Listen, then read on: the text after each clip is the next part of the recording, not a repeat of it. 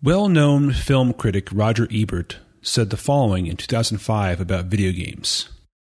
Quote, "To my knowledge, no one in or out of the field has ever been able to cite a game worthy of comparison with the great dramatists, poets, filmmakers, novelists, and composers." End quote.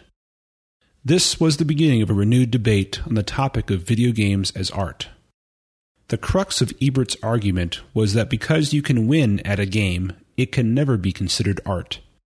In his opinion, they do not simply exist to be experienced like other works such as a novel or a film.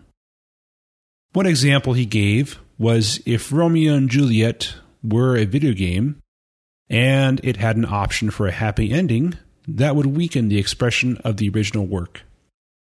His critics were numerous, and he faced a firestorm of controversy from the gaming community. A frequently cited example of a video game that should be considered art was the PlayStation 2 game Shadow of the Colossus, released the same year Ebert made his initial declaration. Industry publications hold the game in extremely high regard. It commands a rating of 92% on Metacritic. Filmmaker Guillermo del Toro has called Shadow of the Colossus a masterpiece. Lead guitarist for Radiohead, Jonny Greenwood, has said it might be the best video game of them all. The game even plays a significant role in the film Reign Over Me, starring Adam Sandler and Don Cheadle, mirroring the tragedy that befell Sandler's character. Eventually, Roger Ebert conceded that video games may indeed be art in a non-traditional sense, and posted a lengthy response to many of the points raised. His response is accompanied by none other than a number of screenshots from the game Shadow of the Colossus. My thoughts.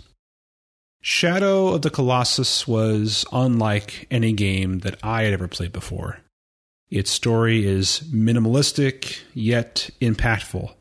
Many of the traditional game elements, such as a user interface, are either minimalistic or non-existent. The game gives center stage to the visuals, the music, the action, and the emotional impact that comes with it. The story is that you play a young man who has taken the lifeless body of a woman to the edges of the earth, clearly has some kind of relationship with this woman, and he enters a bargain with a forbidden power to bring her back from the dead. He's only armed with a sword and a horse, and his goal, which becomes your goal, is to destroy a number of giant stone-covered colossi or colossuses in order to fulfill your end of this unholy bargain. There are no other enemies in the game, no fodder for you to smash through.